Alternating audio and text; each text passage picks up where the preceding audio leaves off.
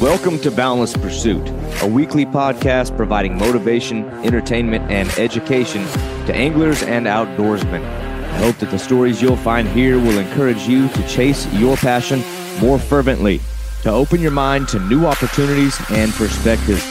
Your engagement and feedback is critical to the growth of this show, and I would love to hear your suggestions on topics or potential guests. You can reach me at boundlesspursuitfishing@gmail.com or at my website, www.boundless-pursuit.com.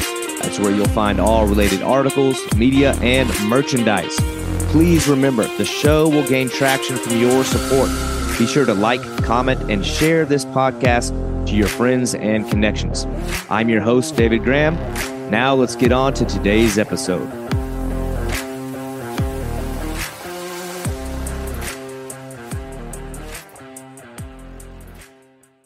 You know, I love a good story of somebody who just throws caution to the wind and goes after it. And today's guest is in the thick of such a journey. I found Jacob Wilkins on Instagram when I was researching white sturgeon. This is a bucket list fish of mine. It's one of the biggest freshwater fish on the planet, and it's one that I have dreamt of going after for a long time. And a lot of the times when you think of white sturgeon, you think of jet boats, remote areas of the Fraser River, deep in British Columbia, along gorges and 100 feet of water, mostly inaccessible type of fish that's going to require some kind of heavy lifting and a lot of assistance from local experts, charters, captains, guides, and things like that. Something that seems relatively unattainable to a DIY angler. But what drew me to Jacob is that this is a young guy with relatively minimal resources that is going out and catching these things in Idaho, of all places, with a landlocked population of these fish,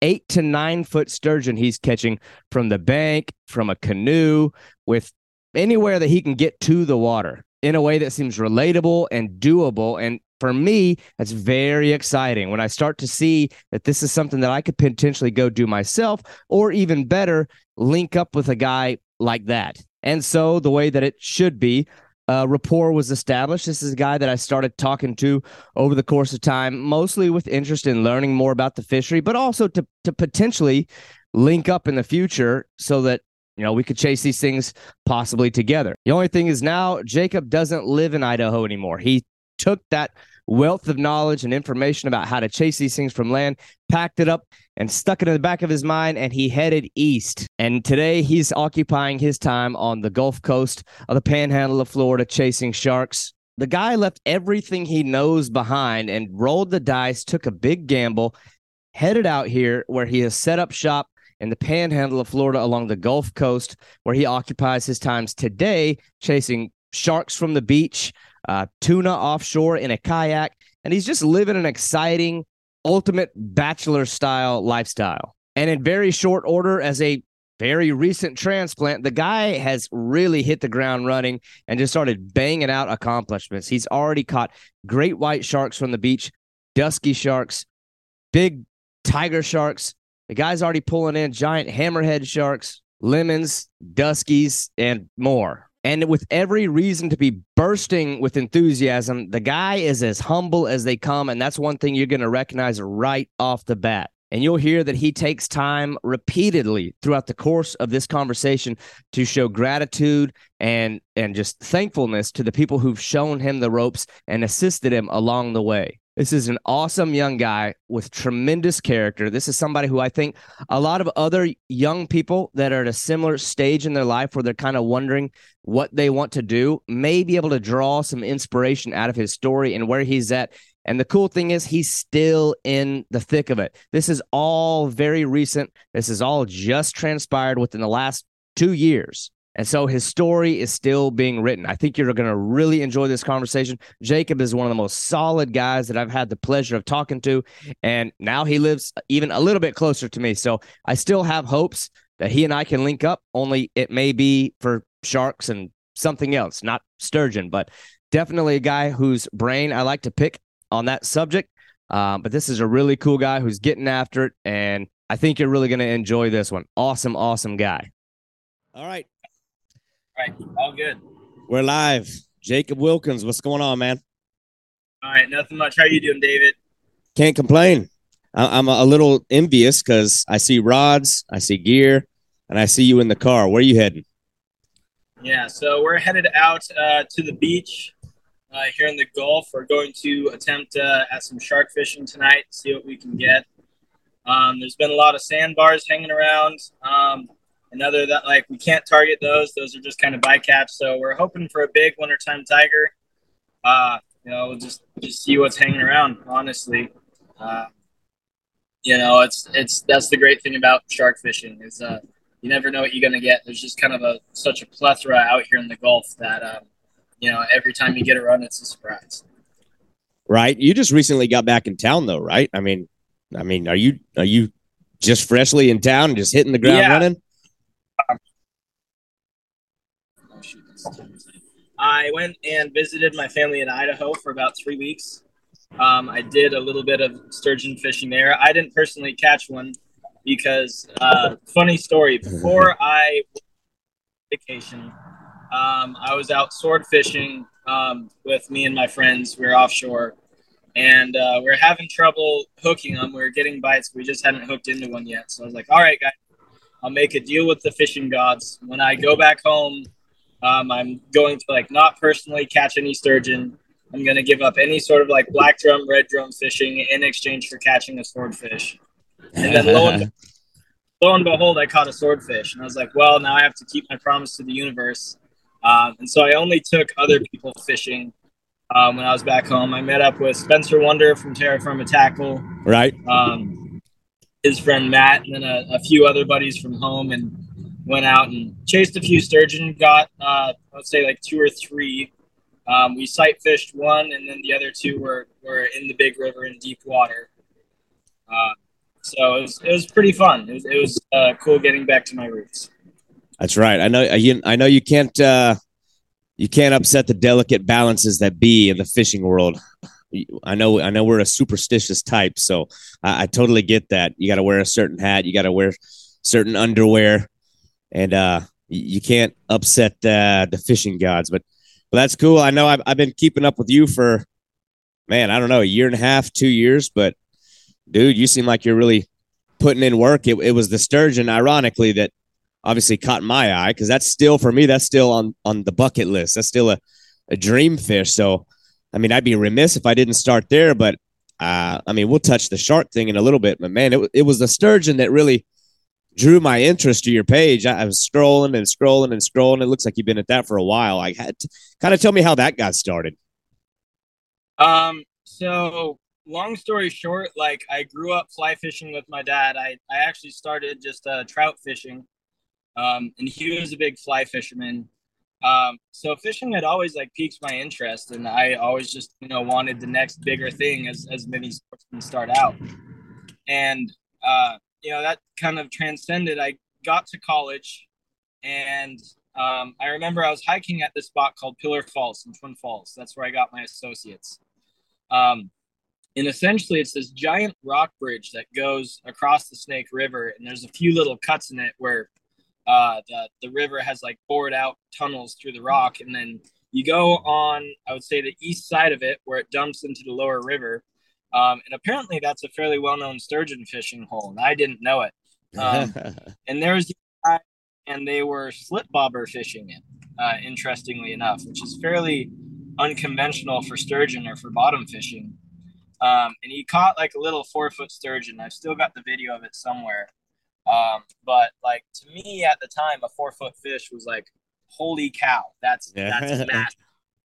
And it really piqued my interest. And at the time, I just didn't have the mindset to learn things on my own. I didn't like do really any research, so I just kind of sat and dreamed about it for a while.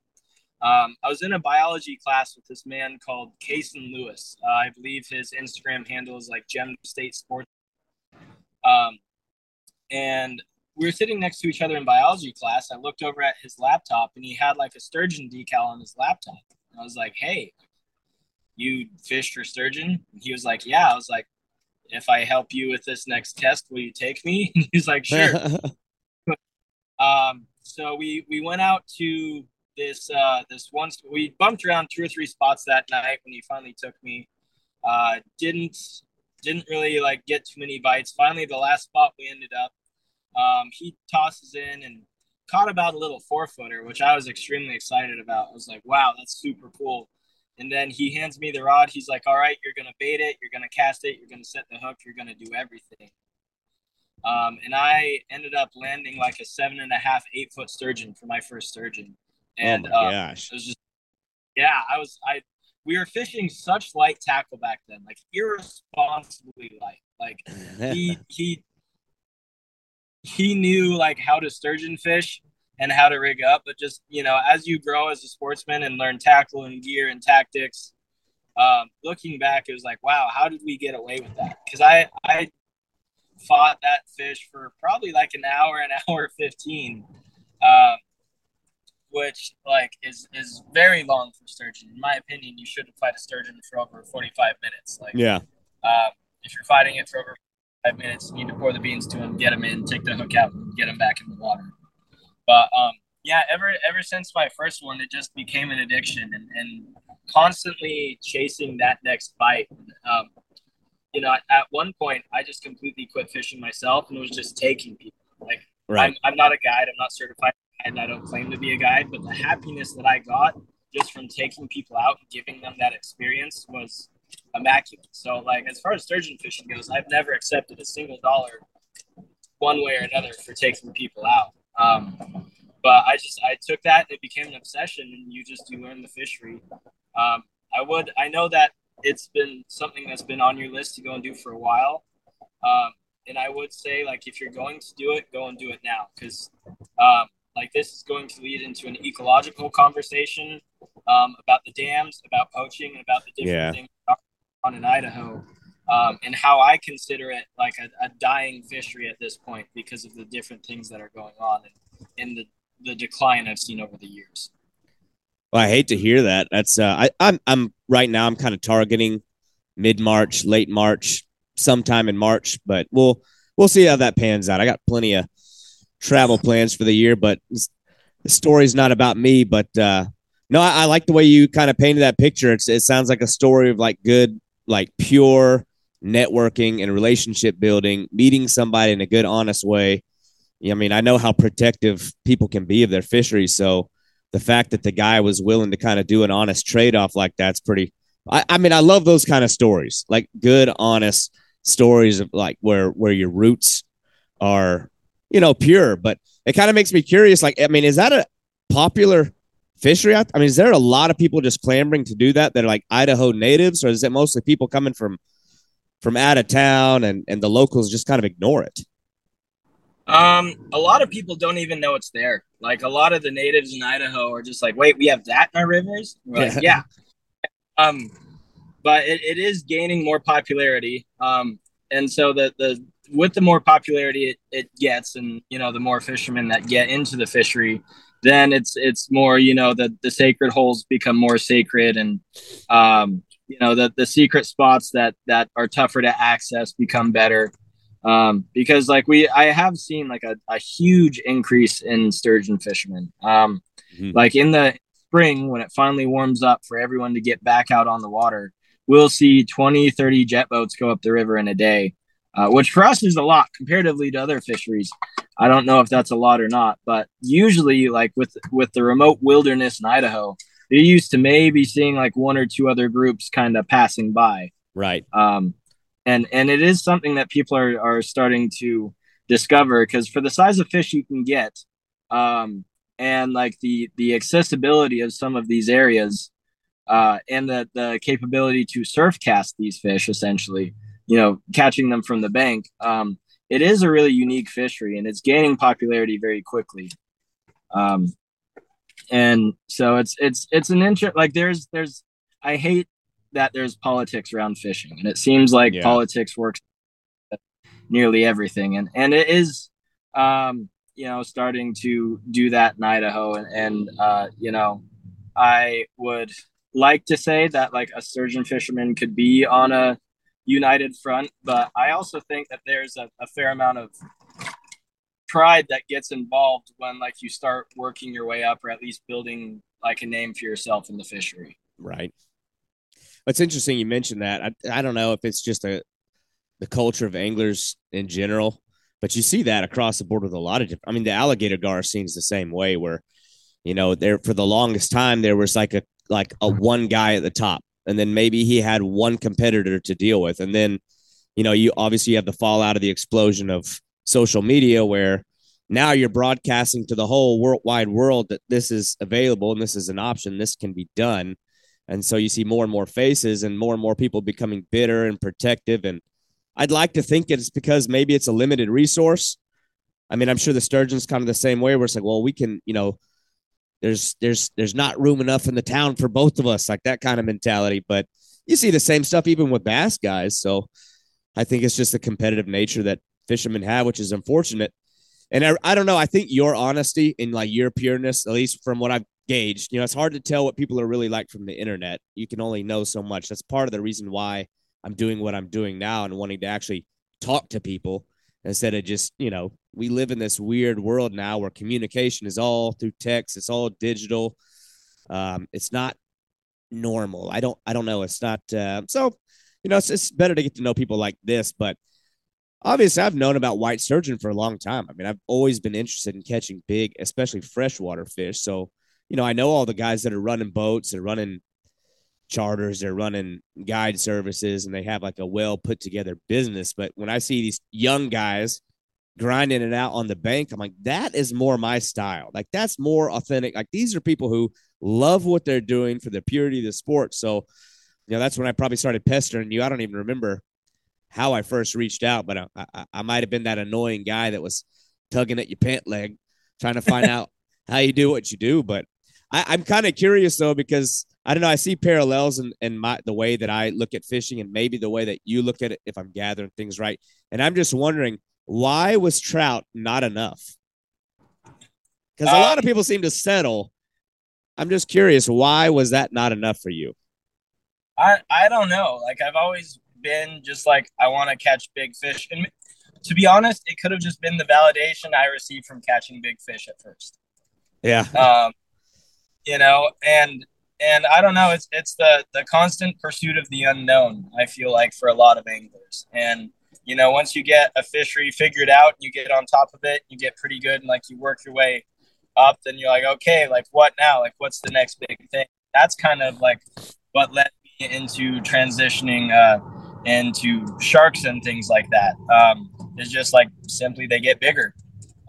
Or also like led me to starting to look into other sturgeon fisheries, like the Dalles fishery in Oregon, where people are pulling out like 10, 11-foot sturgeon during the shad run regularly. Like they're regularly catching 600 to 700 pound sturgeon in the summer, which is ridiculous. Yeah, that's nuts. And I don't know, I may be thinking into this too much, but I wrestled in high school, and for some reason, I know, and for some reason, I feel like you can tell when somebody. It's a weird thing, even minus the cauliflower ear, but there's certain people you can just kind of tell. I'd be curious if it's like, I mean, I know you do the powerlifting stuff. I saw that you wrestled. I saw that you've just been. You seem like you just had a competitive nature about you anyway. And I always wonder if there's something to that, because it seems like a lot of the former wrestler anglers that I know is they can't seem to settle on, I don't know, your typical baseline type of fishing, whether it be bass or walleye or trout. Just geographically, every area seems like it's got that one fish that people just settle on. But for whatever reason, and maybe I don't know if it's because I just look through the scope or look through the lens of a wrestler, but I always wonder if there's just something to that. I think, like, personally, in understanding your mindset as a wrestler, is it's the constant seeking for improvement, right? Because if you're not improve yourself, then the other guy you're about to go into a match against is. And I feel like that's just sort of something that's deeply ingrained in us that we take through life in every aspect. So once you get something figured out, you're something to push yourself more. That's, pursuit of the unknown, or even like your name, Boundless Pursuit. I feel like that's an ideal that's rooted in that, right? Is the constant pursuit of something new that pushes you to become better. Like I've also seen you keep yourself extremely physically fit. And as people, we kind of go through phases of like slacking off and getting back to it.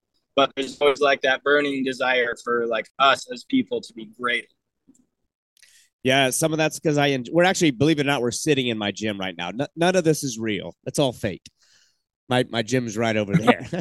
But my wife is the fitness nut, and she just simply won't let me enjoy my mid to late 30s and relax. So having her lighting a fire under my butt helps. It's like if I start to slack off and get a little chubby down here, she'll be the first one to let me know about it. But yeah, that's interesting. I always wonder if there was something to that, because I feel like wrestlers are competing more with themselves than they do with other people, and then maybe other kind of athletes who have because a lot of people have that competitive nature, but that might put them more into, I want to catch, I don't know, bigger quantities of fish as opposed to the bigger specimen. There may be nothing to it, but that's always just one of those little theories that I had. But it was kind of, but anyway, I want to kind of like, I mean, the sturgeon thing's sort of what I've known you for, but now it was like, what has blown my mind is, I mean, when did you move to Florida? It's less than a year now, isn't it? Yeah, I moved here May 15th. So I finished up my education in fish horses at the University of Idaho. Um, and I simply wanted like a change of pace. I had been burned by some very good friends back home, and I just decided it was time something big. And I got the opportunity to come down here and live with some very good friends of mine. Yeah. And they huge in grandfathering into me just the fountain of knowledge that they have on this fishery. And like I would not have been anywhere near as like knowledgeable or like anywhere near having like the catches that we have had without their tutelage in this fishery. Like they like 100% would not be there without them teaching me. And I would like to like attribute a lot of the success in my fishing career to these people who have like taken me and built a friendship with me, and taught me a lot of things. Like in sturgeon fishing, so there was Cason Lewis. He's the one that got me started, and then I think he moved away or something. And we quit fishing together. And then there was a man by the name of Nick's Definition, and him and I fished together religiously. I remember there's this one spot that we would hike probably about 2 miles into. And we would spend the night on the riverbank out there, fish till 6 a.m. We would pack up, hike out the other 2 miles back up to the cars. I would drive 45 minutes back to Twin Falls, and then attend my 8 o'clock class at the local college and just the whole rest of the day. And it was very much an addiction. It was very much like him and I, just plain and simple, wanted to catch sturgeon and figure out the fishery. And we spent so much time just debating different ideas and debating different things. And then my friends here who have taught me everything. There was about 2 weeks when I first moved down here that's all we did is we shark fish. They taught me like what knots they like to tie. They taught me how to rig differently, how to read different runs from fish. We waited until there was just this horrible surf day of like 5 to 6 foot waves. And they're like, all right, hop in the kayak and send it. Like, we're going to teach you how to kayak big waves today. And they taught me about, how to read the sandbars, how to read like 3 waves out so you can pick your gap. And so honestly, like a lot of people look at me as a fisherman and congratulate me, but really I wouldn't be here without the great friends I've made along the way who have taught me in the fisheries. Like going out for gator gar, Ethan with Bear Claw Outdoors, he was the one who was nice enough to take me out for gator gar, but you also like gave me kind of the keys to the kingdom on it. You're like, this is how you do, this is the areas that you look for, this is how you have a run. And also, so like I've just been extremely lucky to like meet professionals in the field, and for some reason they like me, and right, they were willing to grandfather on that information. And so like I have done a fair bit of research on my part, but most of what I've learned has been through networking and those friendships that I've acquired. Well, that's a big reason why I chose you as somebody that I wanted coming on here, because I mean, I'm still early in this podcast space, but that's sort of like the tone that I want this thing to have, because I think we live in that age of like, what can you do for me, and like what can I get out of this, and me, and like look what I can do, especially with the social media thing. Everybody's broadcasting, look what I have done and look what I can do. And Mm-hmm. so for you to take that kind of path of humility and first start by accrediting those that have helped you along the way, like that is an example of like what a real sportsman is supposed to be. And that's the kind of voice that I want projected from this program. And that's awesome. So it's like, I mean, our goal shouldn't be like, I don't know. I mean, it's nice if you can get a return out of things, I guess. But, especially when your specialty is species of fish that need to ascend, Mm-hmm. or have, I don't know.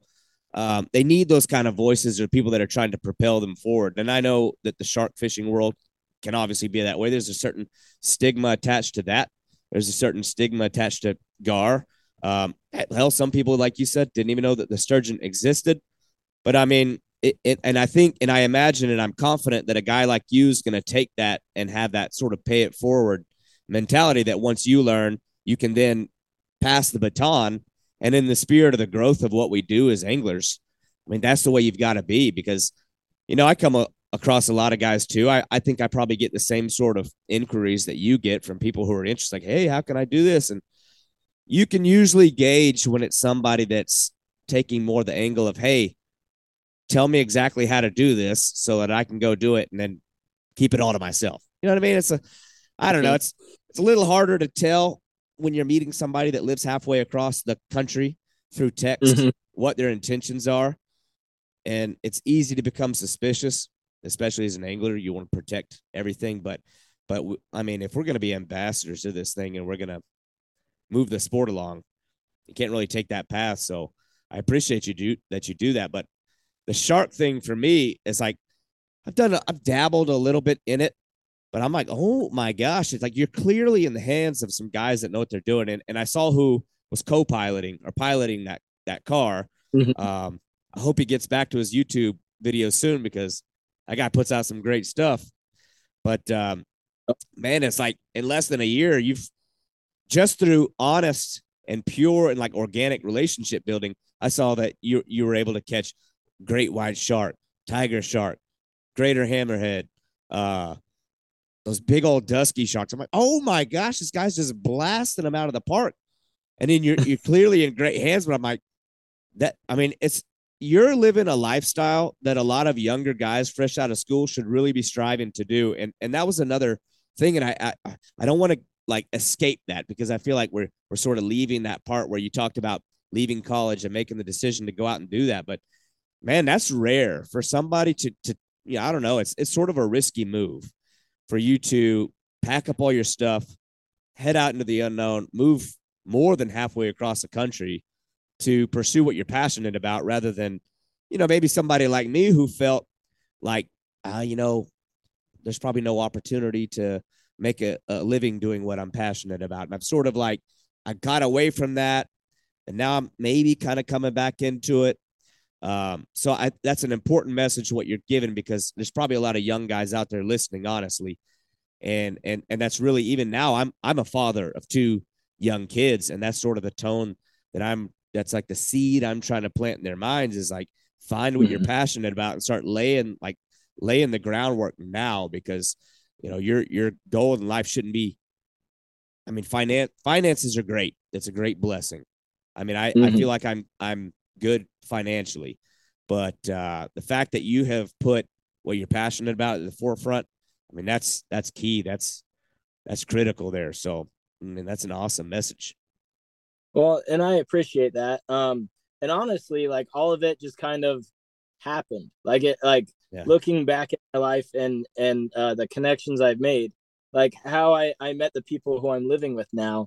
Um, Spencer Wonder, Terra Firma Tackle, he's another one who I have to give credit to. amazing worldwide fisherman that's caught like everything at this point. Um, and his friend Matt Nguyen, I think is how you say it. I think it's pronounced Win. I know all these people. I'm like quietly snooping. I feel like a stalker because I know everybody. Like I know the circle that you run in. I mean, I admire people who catch big fish. Like I watch all these people, but believe it or not, even though I'm hosting a podcast, I'm extremely introverted. Like you would never think I've been in leadership positions and all the jobs I've ever had, every job I've ever was in required me to communicate either with the public when I was in law enforcement or as a leader in management. But on my personal time, I'm like timid, shy. I don't want to go talk to I don't want anything to do with strangers. But I do a lot of watching and I know all these guys, but yeah, I feel like I just cut you off now. Oh no, you're fine. But I mean, I like on your end, like I do want to give credit, like networking is a big thing, and so I think that that's just like a part of being a man is forcing yourself to do things that you don't want to do, like in exchange for the things that you do want out of life. Right. And so like on your part, like that's also like a very noble thing, and one thing that I've seen is like you also go out like into the unknown and you're like, oh, here's a random spot in a swamp, I think that there's going to be Yeah. both in you just send it. And I think that's kind of like the big key to success in the fisheries industry is you don't know if it's going to pay off or not, but you go out into the unknown and see what happens. I think that that's what grows us as a person. But anyways, back to like how I met the people I'm living with here. Matt randomly messaged me. Is like a little over a year ago. Oh, hang on. I think you cut out for a second. I Okay. can. There we go. Go ahead. It's okay. Right. I can edit all of this, so it's all good. So Matt Nguyen, or however you say it. I'm sorry, Matt, if you're watching this. I butchered it, I know. But we had like talked over social media for a good while and just never met up. Like they were supposed to come to Idaho, it didn't end up working out. And so one day he just messages me. He's like, "Hey, me and my friends are going to do a South Florida trip. Would you be interested in joining on?" I was like, "Yes, that sounds awesome." And so it was probably about a week before I was supposed to fly down, and they were just going to pick me up from the airport in a van. It was him and his friend Troy and his friend Nathan. And I was just going to hop in a van with them, and we were going to like do like the whole Everglades Keys East Coast tour. And my sister was living with her boyfriend in Tampa at the time. He does door-to-door sales. Mm-hmm. And she calls me up and she was like, "Hey, brother," which is the thing she says when she needs something from me. And she told me that she wrecked her boyfriend's car and was like, "I need you to drive my car down from Idaho." And so I was like, well, if I was going to drive your car down from Idaho, I would have needed to leave like yesterday. So anyways, in about a day, I found someone to drive down with me. His name was Zach Bush, a friend of mine in the Sturgeon community. Idaho High Country, I believe, is his handle. And we loaded up my sister's car and drove to Florida from Idaho in a matter of 3 days, I think. Yeah, met up with Matt and all them, and caught my first shark. I think I caught a lemon shark, and then we kind of like went down through the Keys, went through the Everglades up the East Coast. On the East Coast was when I saw my first ever tiger shark. It was like a 10-11 foot tiger shark that Matthew caught. And I was just absolutely blown away. I was like, from that second forward, I'm like, I need to come back and I need to get something that size. Anyways, what I ended up doing was I had networked with the people that I'm living with now. And I hopped on a plane from Tampa up to Pensacola and met up with them. I caught like a black tip and a black nose that night. We just kind of had a little powwow. When you're out fishing, you have those heart to hearts and you really like get to know each other. So then fast forward a few months, they all flew up to Idaho. We went over to my sight fishing spot in Oregon where you can get in kayaks and kind of go through this creek and like spot the sturgeon and cast a bait to them and roll it down the creek and watch them eat it and fight them that way. So we sight fished a few. We got a few on the big river. Nothing too huge. I think the two biggest we got were like 7'8" or 7'10", but for people. Nothing too huge. Yeah. So like, and Amazing that's how kind that of, works. yeah. So like in the shark community, they're like, oh yeah, 7, 8 foot shark, that's a decent shark. And for me, like in the sturgeon community, I'm also like, oh, that's a decent sturgeon. Yeah. But like it's always my goal is like the size class, like a 7 foot gator gar is like that's a trophy gar, Mhm. right? And so for me, for sturgeon, it's like an 8 foot sturgeon in Idaho on surf casting gear is like a trophy sturgeon. Anything above that is, an immaculate species. Right. And so time I take someone out, that's always my goal. And I have different spots. Like there's one spot we can kayak into where like I usually catch one every single time. But like there's no guarantee if it's going to be 4 foot or if it's going to be like 7 or 8 foot. And the fish in that spot max out at like 8'2" is the biggest I found. So I'll usually take them in there and we'll try and check everyone off, just get the species. We don't know how big it is. And then I've got 2 or 3 other spots where it's like head hunting for the monsters. Like you show up and you might only get 2 or 3 bites, but if you hook into one, it's almost guaranteed to be over 8 foot. Right. So that's kind of how like I walked people through in Idaho. So they showed up and they caught some decent ones and they were very happy with it. And that friendship just grew over the next year to I was in Idaho finishing up my degree, not knowing what I wanted to do. I didn't feel like I wanted to go into the research or academia side of fishing just because I didn't think like I was going to be able to make a decent living. Mm-hmm. And so, these guys invited me down and invited me to move in with them. And, I just decided I was going to work what jobs I needed to and make my way. And it was scary and it does suck, like leaving behind all the people that you've known. But, I've found 2 or 3 like extremely genuine and beautiful friends that I have down here that like I know would stick their neck out for me and me for them.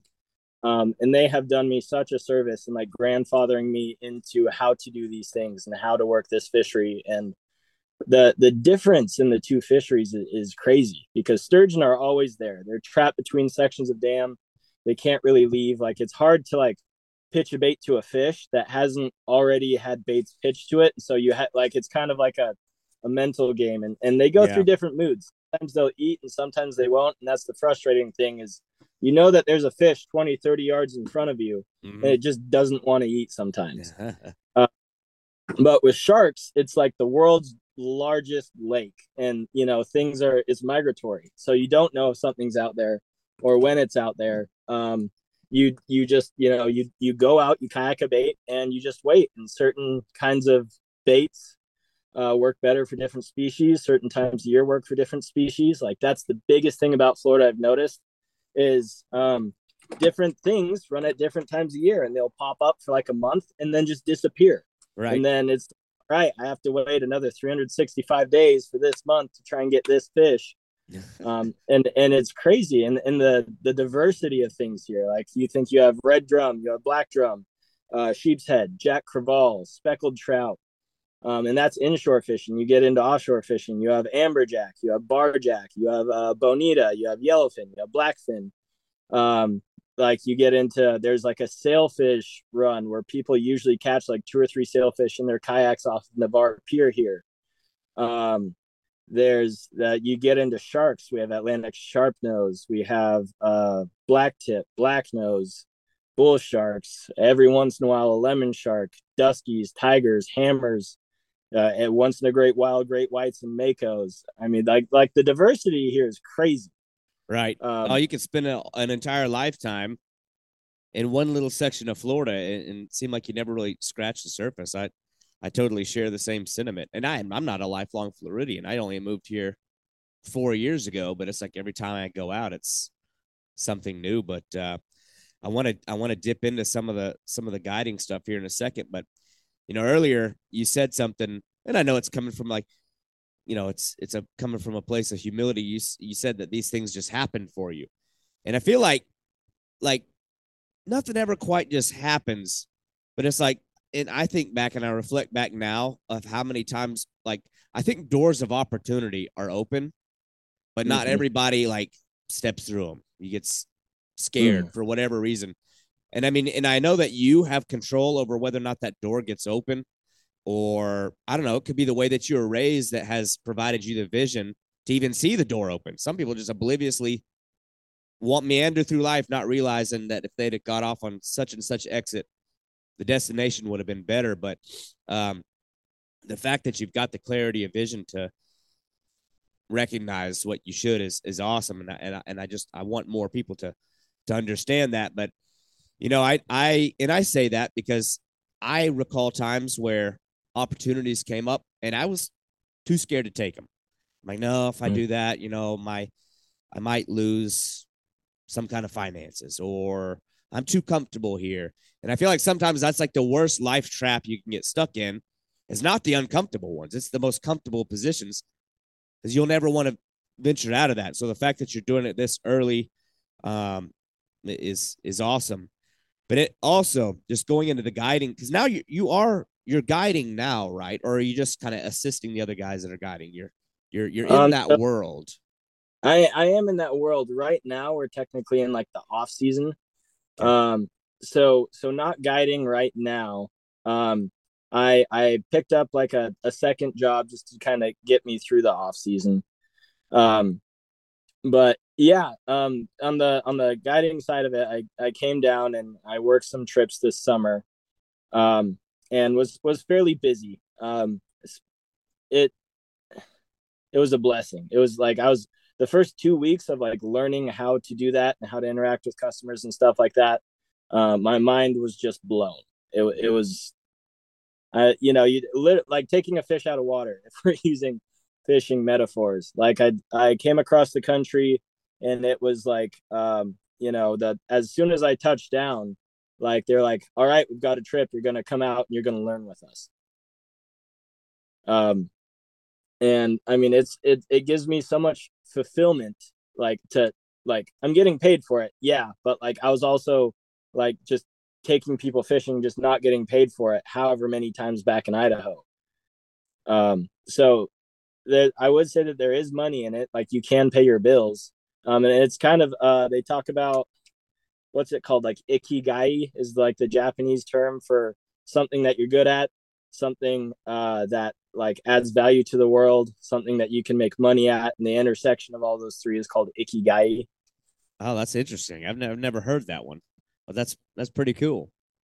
Yeah. And so this is, I think like for me and a select few other people that are in this industry, is that's just kind of like what we found we really enjoy. And like the social media side of it, like the more that you advertise, the more trips that you get. And then there's also other side hustles that you can get money you can get for it. Like there's apparel, and then like YouTube will pay you aside from like the trips that you run. So it's fun. It's like plain and simple.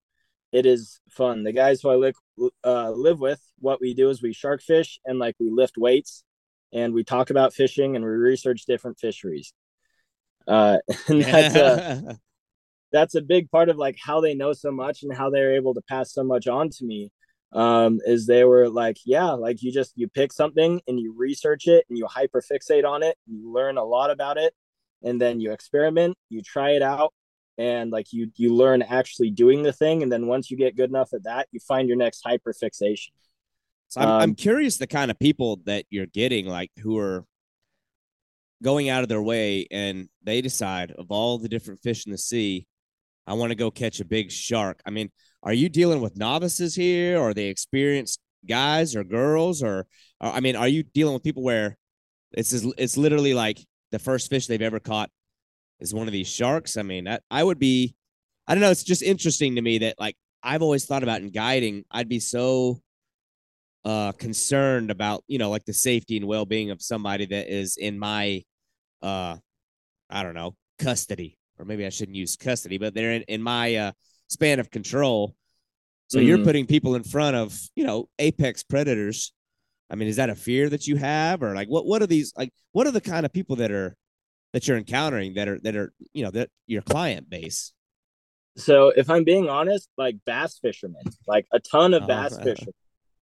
A lot of people from the Midwest are people that we're seeing like pop up down here for vacation. And a lot of the business we get is directly correlated to just tourism in general. like around holidays, we see a big bump. Summer is just the busy season in general.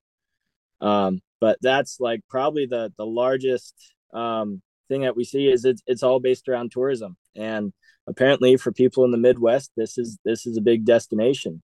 So they're familiar with fishing, but they're not familiar with like the side. Like most of them have never gone big game fishing before, and most of them have never gone big game fishing from a beach as well.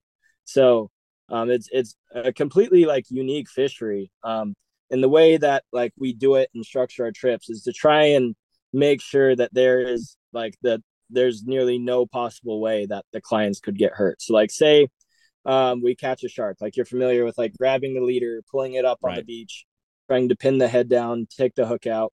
And so if it's a protected species, then we tell the clients, we're like, well, it's a protected species. The law is that you have to practice a no delay release. So like you guys can take pictures of me taking the shark back out into the water as we're releasing it. But that's just kind of that. Like we really try to stay on the morally like upside of shark fishing. And if it's a non-protected species like a black tip or a bull shark or something like that, then my job as the guide is to sit right next to the head and put as much pressure down on the head as I can. And then if they want, they can go and kind of like pick up the tail and stand behind it. But, as far as like getting bit or things like that go, like I have to stand next to the head, and like if it thrashes back towards me or the clients, like it's me and then the clients behind me. And at most, like if one wants to walk with us out into the water to help us release it, then I'm there like holding the dorsal fin like up by the head and the client's behind me. So if it turns or comes at us, like it's my job to be between the shark and the client. And in all the years that they've been running, like they've never had an accident where a guy got hurt or a client got hurt. I think the worst thing that I've seen happen is a shark rash on us guides from us getting like our just skin rubbed raw. Yeah. Or there was like a 7-foot spinner shark that we caught that was just like machine gunning, just going crazy on the beach while we were trying to get the hook out. And my boss straddled it and it right between his legs, just tail smacked him. Ooh. Yeah. His poor, he had to take a timeout. But that's probably like the worst thing I've seen happen. And it's always just because like the guide knows what they're doing. They know how to mess with the business end of a shark, how to do a dangerous thing carefully. And so then you put yourself between like you and the client. And then also in the contract, it's like we are not responsible for, this, that, and the other thing that may happen during the trip. But for the most part, I would say the biggest danger is just like alcohol consumption among the clients. Oh gosh. Yeah. I didn't even think about that. Well, I think the nature of the fishing is, if there's a lot of sitting and waiting and if it's, assuming it's not a very fast paced night, are you doing mostly at nighttime or is some of this during I would think it's mostly at night. So we do run into the night just because later in the day means that you don't have to mess with people on the beach, right? And like less people around you. That's where I was going with that. Yeah. Less people giving you a hard time. I haven't seen anyone come over and give us a hard time. Like so far, like everyone's like, what are you fishing for? And they're like, oh, sharks. And they're like, oh, cool.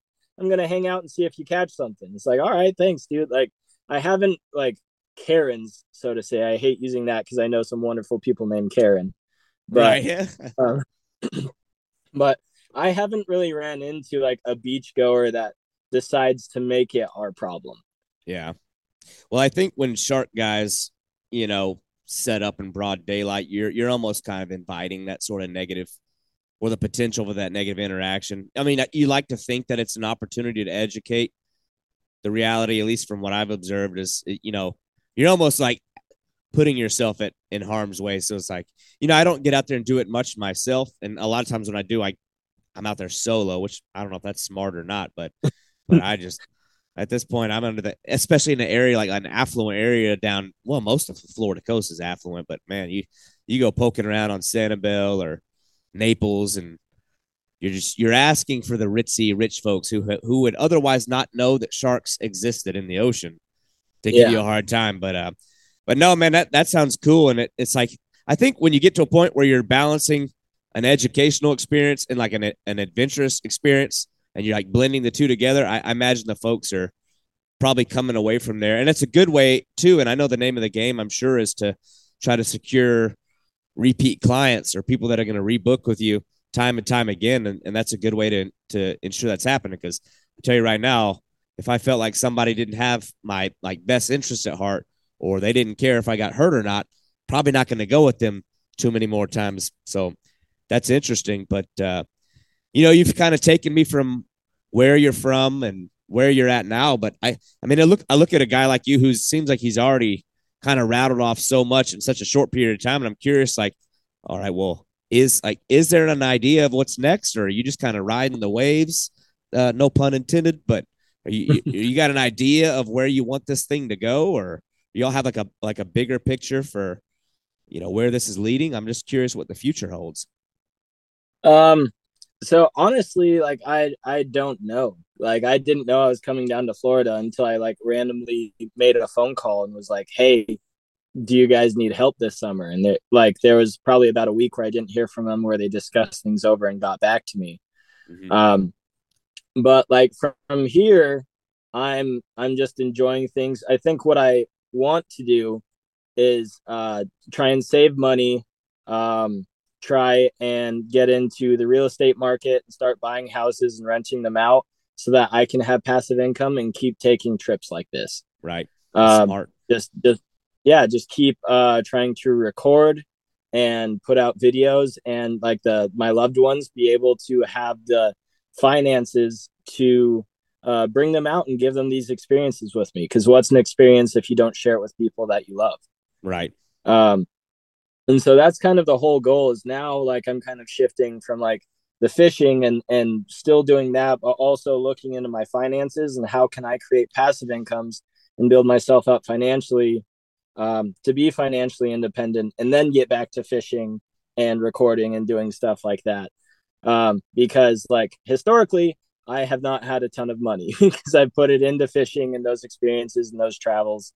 And so I would like to have enough money to where I can still get these experiences and travels and not always be pinching pennies. Yeah. Well, if I had to put together a team of guys to go out on some unknown expedition with, I'm not going to pick a bunch of people who come from a great deal of money and have always had the resources they need, because I don't know, how resourceful can you be, or how creative minded can you be? Like, I love to be in the company of guys when I actually, on the rare occasions I am not all to myself. I typically go out with guys that are, I don't know, call them like grinders, but people that like win inevitably. The trip goes south, maybe a storm rolls in, a tire blows, you hit that proverbial fork in the road. You need those guys that kind of have that. All right, I've been in the shitty situation before. I know how to deal with this. I've been here before, so that's cool. It's good to like, and that's what I'm curious about. It's always interesting to know like what people's plans are for the future, or at least to have an idea, but not so much without enjoying where you're at now, because it sounds like you're in a pretty awesome spot. I mean, you're already, I don't even know how old you are. I mean, 25? I just 20, end of December. Guessed it. I did a little bit of research on you first, but I promise I did not know how old you were. But I don't know, man. When I was 25, I don't think I had nearly those kind of stories to tell. I'm very happy with experience that I've had and continue to try to make sure that I have those. But yeah, just making sure you're enjoying where you're at. But I am curious. I know we're getting a little short on time because one of your buddies is just about to join me here shortly. But you have done a lot of making sure to give credit where credit's due and name dropping a lot of people who've helped you along the way. How would people be able to find you, though, if they're interested? People just got done listening to you speak for an hour. Where would they find you on social media, and especially the name of the guide service? Like maybe someone who's listened has said, man, this guy sounds awesome. I'd be interested in going out and experiencing this. Like how can they find the guide service, or if they wanted to book a trip, where would they go? So the company name as far as the trip is called Navarre Beach Shark Fishing. That is the one that I've been operating under thus far. And if you want to find me, I do have a YouTube. It's called Rip and Run Adventures. I haven't put too much effort into that just because I've been focusing on helping my company stockpile videos, and I don't want to release the things that are for the company, because then that kind of takes away from I guess the clout, so to say, side of it. My Instagram is called Rip and Run Outdoors, no spaces, and it's not like Rip and Run, it's just like RIPNRUN Outdoors. Or Facebook, just Jacob Wilkins. I try to respond to all my questions. I try to respond to all my followers, just because I think that there's something to be gained on both ends from every interaction. And also, speaking of giving credit where credit's due, like, I really appreciate you inviting me on. And I really respect you as a fisherman, and seeing like how you've kind of gone off into the wilderness on gator gar and figured that out, and brought other people into that tutelage. And also bowfin, like another ancient species, alongside with sturgeon. I think I'll always be tied to that fish, which I like. That'll always be the fish that keeps me grounded and helps me remember where I started. So yeah. Amorphomes, awesome fish. I've caught, I think, 2 when I was in the Everglades. And you catch some giants. Like, I don't know how you find these spots. You've just patterned them. And also, like, a lot of things that people on social media don't see is how often people get skunked, because on social media, we just post the good stuff. So people are like, man, you're catching monsters all the time. It's like, no, man, I went 2 weeks without catching crap. That picture you saw was from like a year ago that I reposted. Or like, I went 2 weeks and caught one nice fish, you know? That's everybody's personal highlight reel. So, yeah. Well, man, I got to tell you, I really appreciate you coming on. I have searched high and low for good, honest people that are trying to promote the fishing, trying to, promote a bigger picture than just their own name. But you deserve every good thing that comes your way. I wish you nothing but the most of success. I feel like I learned a lot about you. We've kind of known each other from just the internet side of things, and except for one very brief phone call a while back, it's good to get to know you. And I hope that, who knows, maybe this year or the next, we'll I feel like eventually we're going to cross paths. What we'll be chasing, I don't know, but it's one of those things that I've been sensing. But man, I really appreciate your time, and I wish you nothing but the best. All right, thanks. Well, same to you, David. I really appreciate it. And let me know when you make that trip to Idaho. I'll send you the keys to the kingdom. I want to see you get on a big one. So right, just touch. Absolutely. Thank you so much. Thank you for listening to the Boundless Pursuit podcast. If you enjoyed this show, your feedback, comments, and reviews are very important to me. Also, this podcast is just one element to a much bigger content outlet. I urge you to head over to www.havrodswilltravel.com, where you'll find audio, visual, and written editorial content. That is 3 dimensions of awesome fishing content brought to you by a very dynamic team of anglers. I hope that you'll tune in next week as we continue to build this program and have interesting and skilled anglers each Thursday. Thank you for listening.